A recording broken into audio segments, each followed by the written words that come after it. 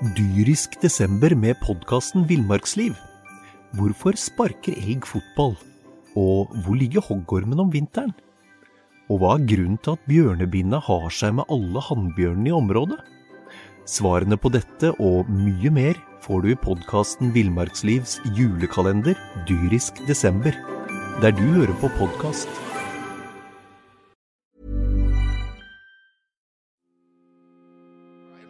Styring, Køkke ligger fri, og så det Stjernen som tar ledelsen 1-0. Vi vel inne på det noen tidligere før. Du hører på Stjernepodden, en podcast fra Fredrikstad Blad. Velkommen til en litt annerledes stjerneprat den gangen her. Det blir ikke noe panel, det blir ikke noe diskusjon, og det jo av den enkle årsak at vi sitter på hjemmekontor, vi har koronarestriksjoner å forholde oss til, men det betyr ikke at det ikke skal bli podcast for det skal det bli. Så i stedet for å sitte og debattere emner, så har vi rett og slett bestemt oss for å oppsummere sesongen litt til. Jeg har sendt ut en utfordring til mine redaksjonsmedlemmer, og noen bare andre rundt klubben om hva de husker spesielt godt fra den sesongen som har vært. Og det skal dere få høre nå. Og vi begynner med vår trofaste sportsarbeider i FB, Joakim Simensen. Han har valgt et minne som fra en av hans borteturer dette året her, og vel kanskje var den første indikasjonen på at Stjernen i 2019-2020, det var et lag som kunne hamle opp med de meste og fleste av motstanderne i Gateligaen. Ja, hvis jeg skal trekke fram en kamp da, og ikke ta kampen mot Sparta i romjula, som selvfølgelig står fram som det desidert høydepunktet denne sesongen, så vil jeg trekke fram kampen inn i Askerhallen i slutten av november, hvor Stjernene reiser inn der og vinner 7-3 i Askerhallen. Det følte jeg var et ordentlig statement fra René Hansen og hans gutter om at dette her kom til å bli moro sesongen ut, og også inn i et sluttspill. Reiste inn til Askerhallen og fikk jo en forrykende start på matchen der inne med 3 mål i løpet av kampens 3 første minutter, men måten da Stjernen vant der inne på, med hvor importen sto fram, og Brian gjorde 2 poeng, Ciampini 3 poeng, Kristoffer 2 poeng, og Kvata og Farrell 3 poeng. Sistnevnte skåret vel 3 mål der inne, hvis ikke jeg husker helt feil. Det var en ordentlig bunnsolid seier mot de regjerende norgesmesterne, og 3 mål kom i overtall, et moment som Stjernen hadde slitt med da hele sesongen frem til det, og man kom fra en seier mot Sparta, og måten man da reiste inn der og knuste Frisk Aske på, det følte jeg var et ordentlig statement på at man hadde noe på gang.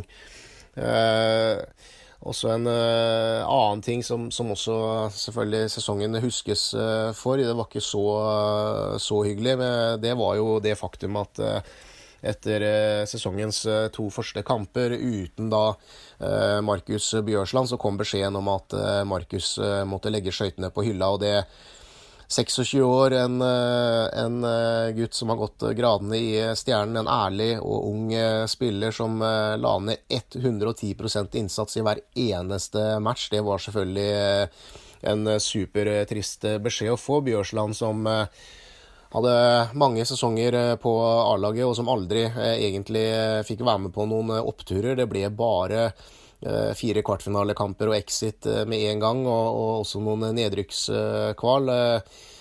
Fikk ikke være med da, på en måte på det som da så ut til å bli en ordentlig opptur igjen plutselig, og det var vondt. Synes jo fryktelig synd på Markus da, ung gutt som har via livet sitt til hockey, og plutselig står der da, uten noe annet å gjøre. Det må føltes fryktelig rart. Han stoppet da på 258 seriematcher, 6 mål og 16 assist. Du fikk ikke noe champagnehockey av Bjørsland, men han la ned en ærlig og god innsats i hver eneste match. Han spilte en ordentlig offrende spillestil, og ja, det var veldig kjedelig for Stjernen, og ikke minst aller mest for Bjørsland selv selvfølgelig, og han har jo vært litt kulissen i Stjernen, og det å håpe at klubben klarer å ta vare på sånne type spillere også i årene som kommer. Man trenger å ta vare på sånne lojale klubbspillere som Bjørsland. Hver hjemmekamp i Stjernehallen så nestemann ut på som skal fortelle om sine minner fra sesongen, ekspertkommentator, og han har også vært gjest i podcasten flere ganger denne sesongen her. Jørgen Wahlberg har plukket ut 2 minner, og begge handler om spillere som utmerket seg denne sesongen her. Ja, en sak jag skulle vilja ta med först och främst från årets säsong, det är väl kanske inte ett enskilt tillfälle utan det är väl mera jag skulle vilja säga kvaliteten på importerna. Jag skulle vilja då först och främst nämna Braden Christophers touch och finess i puckmottag och kvaliteten som spelare han har i allt han gör. Jag hoppas verkligen att en sån som Braden kan vara kvar till nästa år. Här har vi också faktiskt att klubbens tränare kan använda Braden Christopher som ett bevis på hur man kan använda honom mycket i video bland annat och visa hur det ska gå till. Så att kvaliteten på en sån som Braden Christopher, det skulle jag verkligen vilja ta med den här säsongen. Sen måste man ju också nämna våran allas O'Brien, både på gott och ont, som vi har pratat mycket om den här säsongen, så som vi har sagt tidigare, att det är en spelare som verkligen kan vinna matcherna själv åt ett lag och så absolut förlora matchen åt ett lag med alla utvisningar han tar och kanske orättvist får.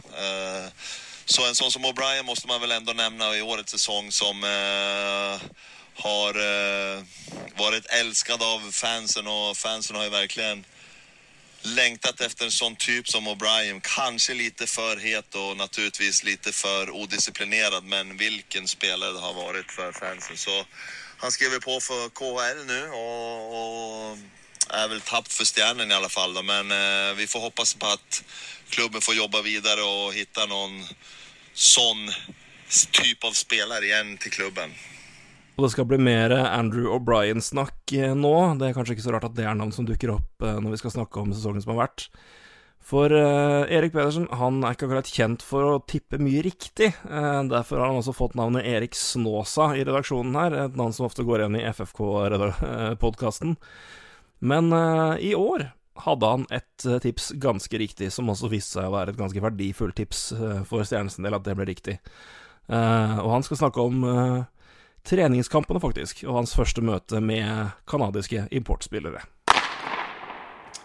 Det har vært en innholdsrik sesong med Stjernen hockey, og mange høydepunkter, noen solide nedturer, men hvis man skal tenke litt tilbake og finne fram det man tenker på først, så kanskje mitt sterkeste minne faktisk utenom sesongen, for det handler om Stjernens andre treningskamp og debuten til Daniel Ciampini, men først og fremst Andrew O'Brien, bekken som skulle bli en stor snakkes i den norske Gateligaen denne sesongen. Jeg dekket faktisk den kampen, det var borte mot Manglerud Star. O'Brien hadde jo stått over den første treningskampen fordi han hadde hatt litt feber og var småsyk, men mot MS så fikk vi se han i aksjon for første gang i stjernedrakta. Og det var jo litt av en debut. Det smalt mildt sagt godt i taklingene umiddelbart.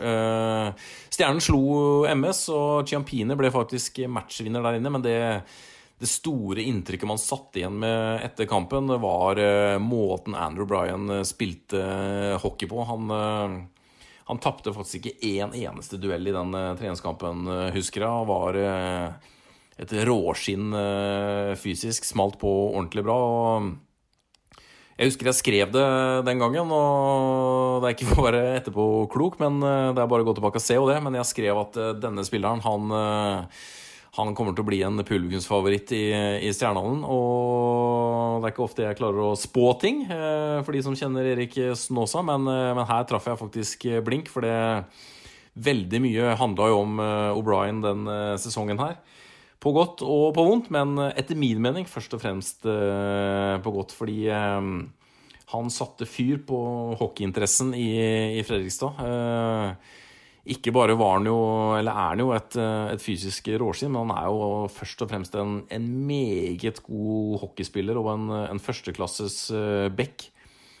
Har jo spilt i AHL, men har vært på NHL-kontrakter, men da blitt plassert i farmerlagene sånn, men det viser jo litt om potensialet hans, og når vi nå, som kollega Simensen har avslørt, at han er på vei fra Gateligaen direkte til KHL, så synes jeg det nesten latterliggjør litt de som mener at O'Brien ikke har vært en klassebekk i Stjernen, for det har han definitivt vært. Og jeg husker også han sa etter den MS-kampen at han fikk jo et par utvisninger i den treningskampen, og jeg husker han sa til meg etter kampen at han var fornøyd med dømminga, syntes det var en god tone, og det var ikke noe problem å holde dialogen med dommeren og sånn, men at han måtte venne seg litt til måten hockey ble spilt på i Gateligaen, at det var en stor overgang fra AHL som han jo kom fra.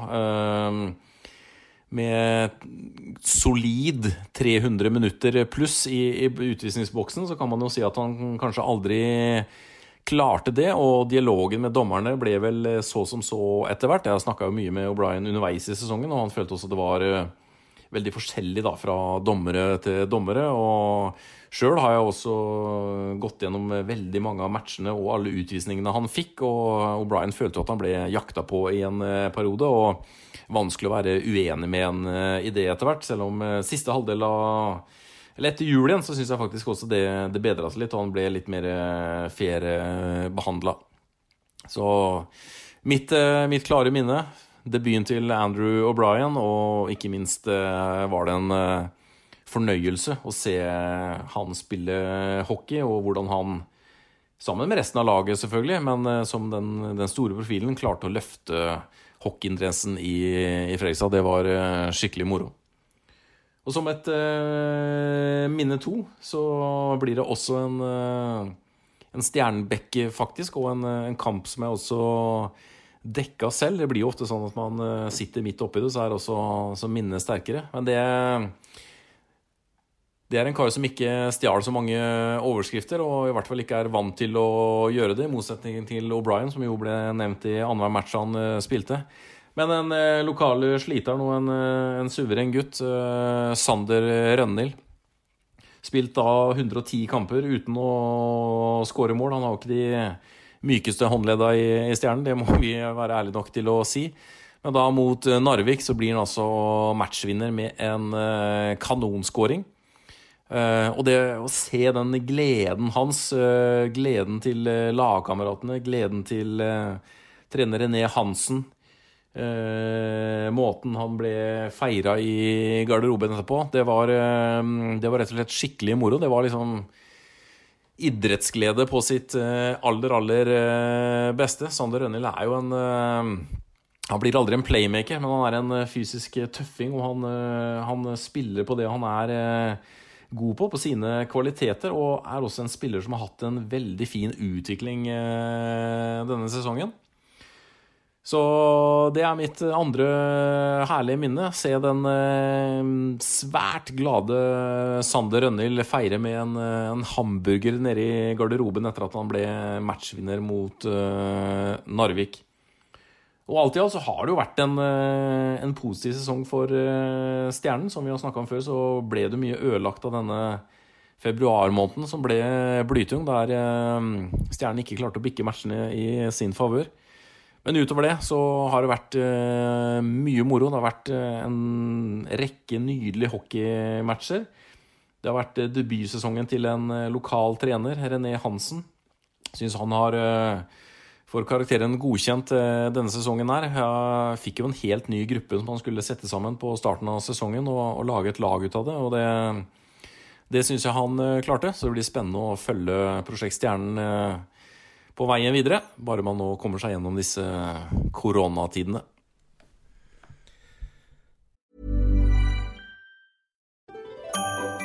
Dyrisk desember med podcasten Villmarksliv. Hvorfor sparker elg fotball? Og hvor ligger hoggormen om vinteren? Og hva er grunnen til at bjørnebinna har seg med alle hannbjørnene i området? Svarene på dette og mye mer får du i podcasten Villmarkslivs julekalender Dyrisk Desember, der du hører på podcast. Og da det min tur til å trekke fram et minne, eller flere minner fra den sesongen her. Noe jeg må begynne med aller først, som litt uavhengig av det som skjedde på isen, men det jo å få muligheten til å starte den podcasten her. Det var et prøveprosjekt. Vi satte oss et ganske hårete mål om at vi skulle nå 1000 lyttere hver gang i løpet av 4 uker for at vi skulle fortsette med det. Og det klarte vi, selvfølgelig med god hjelp av dere, så det vi veldig takknemlige for. Og det har vært utrolig moro å snakke om stjerner hver eneste uke, følge opp det laget her og hva de har prestert, både på godt og vondt. Ha inn gjester, både spillere, personer rundt klubben, og også høre feedback fra dere. Og jeg veldig takknemlig for at dere har hørt på. Jeg vil bare takke dere for en veldig, veldig morsom sesong fra podcaststudio, så det vil jeg begynne med aller først. Men så det jo da sesongen da. Jeg kom jo inn litt senere enn de fleste som har jobbet med det laget her. Vi begynte med podcasten noen uker inn i sesongen. Så jeg husker jo ikke så godt. Jeg fikk jo selvfølgelig med meg starten og hvor tung den var, men jeg så jo ikke de kampene der så tett. Men mitt første minne av hva det laget her var kapable til. Joakim har snakket om kampen mot Frisk. Jeg husker veldig godt hjemmekampen mot Lillehammer. 1. desember tror jeg det var. Tett kamp, jevn kamp, en tøff motstander, og ikke en kamp hvor Stjernen tidligere har hatt så lett for å vinne. Men den kampen der hadde man håp etter at man slo Frisk borte, at her kan man også ta seieren og få viktige poeng og begynne å ordentlig melde seg på. Men så lå man under 3-2 da, på slutten av kampen, og overtallet hadde ikke fungert så godt som det gjorde i Frisk. Da var det jo eksepsjonelt godt. Men så med et par minutter igjen så får Daniel Ciampini pucken på høyre side, og i stedet for å prøve å sentre rundt, som de gjorde veldig mye i den kampen her, så vender han om mot mål, tar noen par skjøtetak inn, glir inn, og fyrer av et skudd som går rett i krysset og inn og utligner til 3-3. Og samme mann da i overtid går inn, stjeler pucken bak mål, kommer inn foran og setter inn 4-3 og avgjør kampen for Stjernen sin del. Det var 2 viktige grunner til at jeg husker det veldig godt. Det var at Jøster-laget her kan virkelig jevnlig vinne mot per definisjon bedre lag, i hvert fall det som har vært det tidligere. Dette et lag som kan hamle opp med de fleste når de på. Og det var også en beskjed at Daniel Ciampini hadde virkelig kommet i gang etter en litt tregere start enn det som Kyle Farrell hadde hatt, Braden Christopher hadde hatt. Det her var jo spilleren som veldig mange forventet det mest av når han kom. Og det var da han virkelig begynte å vise seg ordentlig fram, så det husker jeg spesielt godt. Det andre minnet jeg vil trekke fram romjulskampene mot Sparta, som selvfølgelig veldig mange husker, men jeg husker faktisk veldig godt den første, og følelsen jeg hadde der. Keepersituasjonen var jo noe vi snakket mye om, Matt Hackett og hva som skjedde der, når han ble borte, hvem ville komme inn, skulle Max være første keeper, og hvor lenge skulle han være det? Han gjorde en veldig, veldig god jobb, men det mye å kreve stabilitet fra en så ung keeper som ikke hadde forberedt seg på den jobben i det hele tatt. Men så kom Joe Rumpel inn, og gjorde en ordentlig jobb fra start av. Men så det så spørsmålet, hva kan man forvente av Rumpel? Hvor god kan han virkelig være for det laget her? Og så kommer vi da til Sparta Amfi den 27. desember var vel det da. Første av de 2 kampene. Tett kamp, jevn kamp, fysisk kamp, få utvisninger, veldig, veldig tett og veldig, veldig underholdende å se på, og nervepirrende. Jeg var veldig nervøs på tribunen for hvordan det skulle gå. Og Rumpel går inn og stjeler kampen fullstendig mot Sparta, som tidvis feier over Stjernen, har et spillemessig overtak, trykker Stjernen veldig langt ned, spesielt på slutten av kampen. Og Rumpel der, tar puckene, gir ikke noen fæle returer, og tryggheten selv, og iskald på tampen, og dredder 3 poeng i en kamp som vel ble 3-2. Og da var liksom det siste usikkerhetsmomentet, om vi kan kalle det da, borte for min del, for da var beviser på at man har også en keeper som virkelig kan stjerne kamper, i tillegg til å være jevnt over veldig god. Men det var liksom hans første ordentlige matchvinnerkamp, og jeg husker den ga meg i hvert fall mye mer trygghet, eller litt mer trygghet på at det laget her virkelig kunne prestere noe ordentlig, og at de var kapable til å hamle opp med flere lag enn de som man hadde sett for seg ved starten av sesongen, at her kunne man begynne å se oppover tabellen mot Vålerenga, mot Lillehammer, mot Frisk.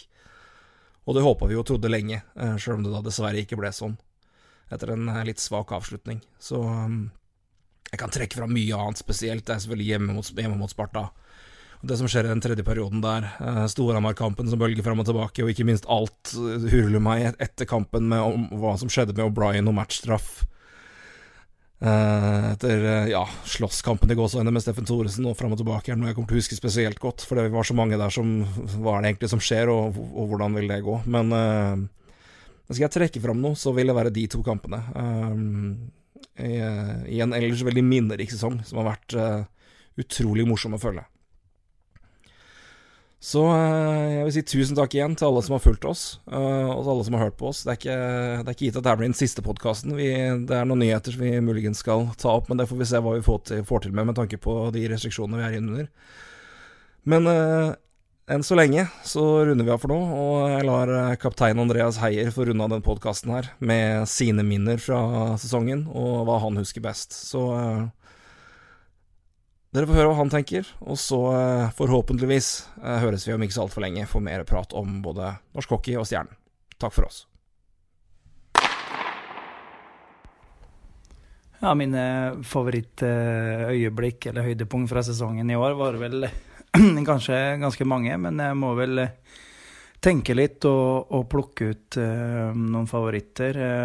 Sånn først, hvis vi begynner i starten av sesongen, så hadde vi en tøff sesong som alle er klar over, men når Hackett forsvant, så ble det veldig mye spørsmål rundt keepersituasjonen. Vi får jo da Max stepper jo opp som første keeper, og gjør jo en utrolig bra innsats på Hamar når vi vinner mot Storhamar 2-1 i CC Amfi, og det var liksom, da begynte det kanskje ting å løsne for oss. Vi begynte liksom å føle at den optimismen som har vært rundt klubben og i byen da, liksom var der for en grunn, og vi følte på det presset når vi hadde den svake starten.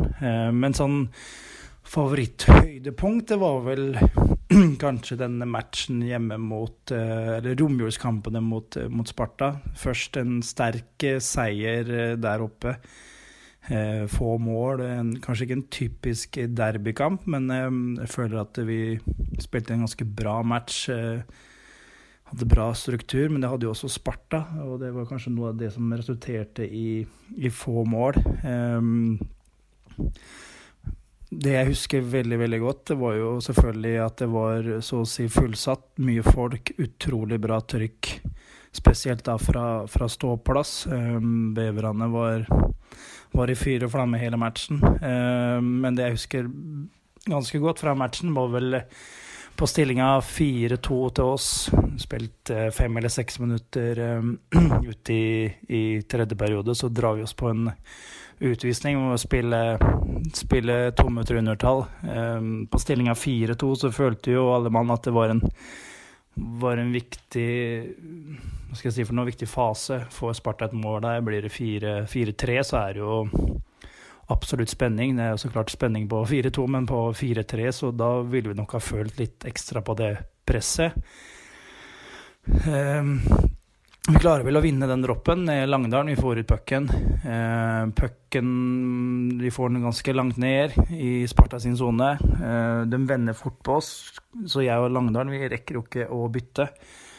De kommer seg inn i zona våres igjen, og så ser jeg på Langdalen at han leser det tvers over passet fra, jeg husker ikke hvem Sparta Beck det var, men han skal dra den tvers over i det han står nesten rett på innsida av blålinja foran vår boks der. Langdalen leser den, og jeg ser jo det at den pucken der får jo Langdalen kontroll på, så jeg setter bare full fart rett fram.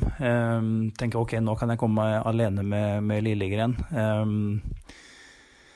Så det snudde jo fort da, fra liksom å tenke veldig defensivt med å holde unna den 2 minutteren så ikke det skulle bli 4-3 på tavla, men får jo da den muligheten. Jeg føler at han backsjekker meg egentlig ganske bra, for jeg hadde egentlig lyst til å gå over på ta en skuddfint og legge den over på backa, men jeg tørte ikke når bekken såpass nærme meg, men jeg visste jo det at Langdalen, han var sånn cirka 45 grader bak meg et eller annet sted, så jeg tenker, nei vet du hva, jeg prøver litt sånn blackout der, legger den da bak ryggen på 45 grader, og der kommer jo Langdalen da, og slår den inn, og da får vi jo 5-2, og når liksom den satt, så følte jeg at ok, det litt den dagen i dag, da kommer vi til å klare det her, og etter det så rant jo inn flere mål, både i overtall og det som var, så det ble jo 9-3 til slutt, så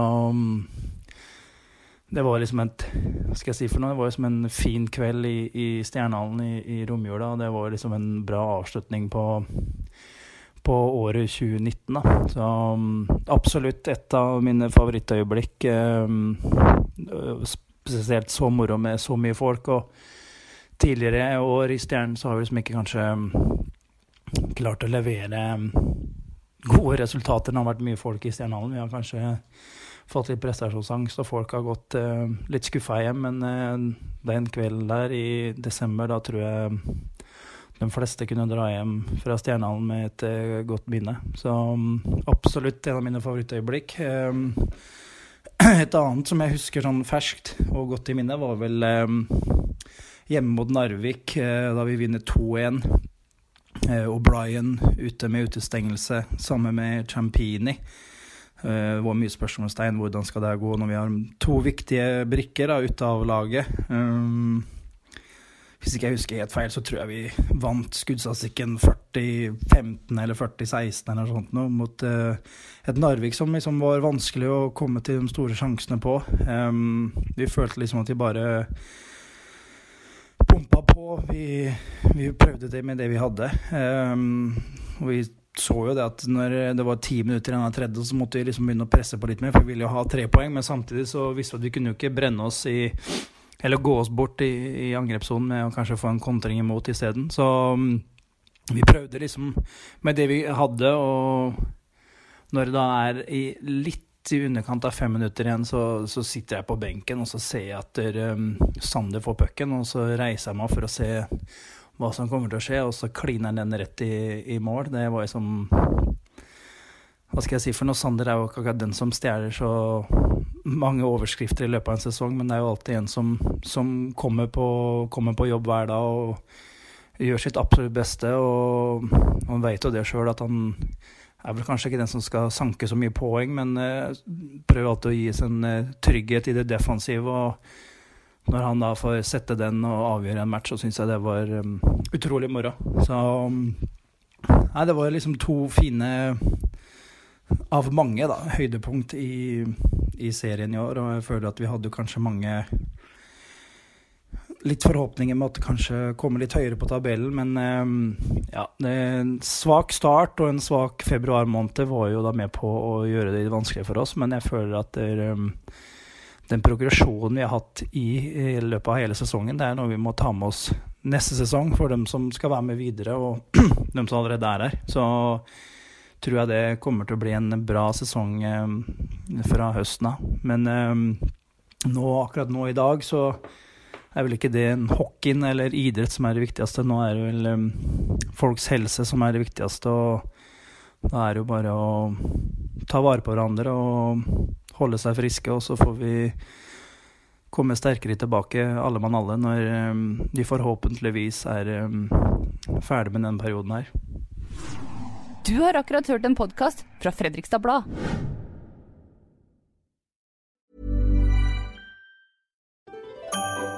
Dyrisk desember med podcasten Villmarksliv. Hvorfor sparker elg fotball? Og hvor ligger hoggormen om vinteren? Og hva grunnen til at bjørnebinna har seg med alle hannbjørnene i området? Svarene på dette og mye mer får du i podcasten Villmarkslivs julekalender Dyrisk desember, der du hører på podcast.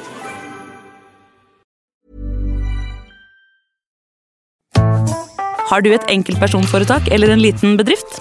Da har nok, eller Vent, sa du nei? Du vet at Fiken også gjør det enkelt å starte din egen bedrift. Fiken, superenkelt regnskap. Ja, og hjelp til å starte egen bedrift da.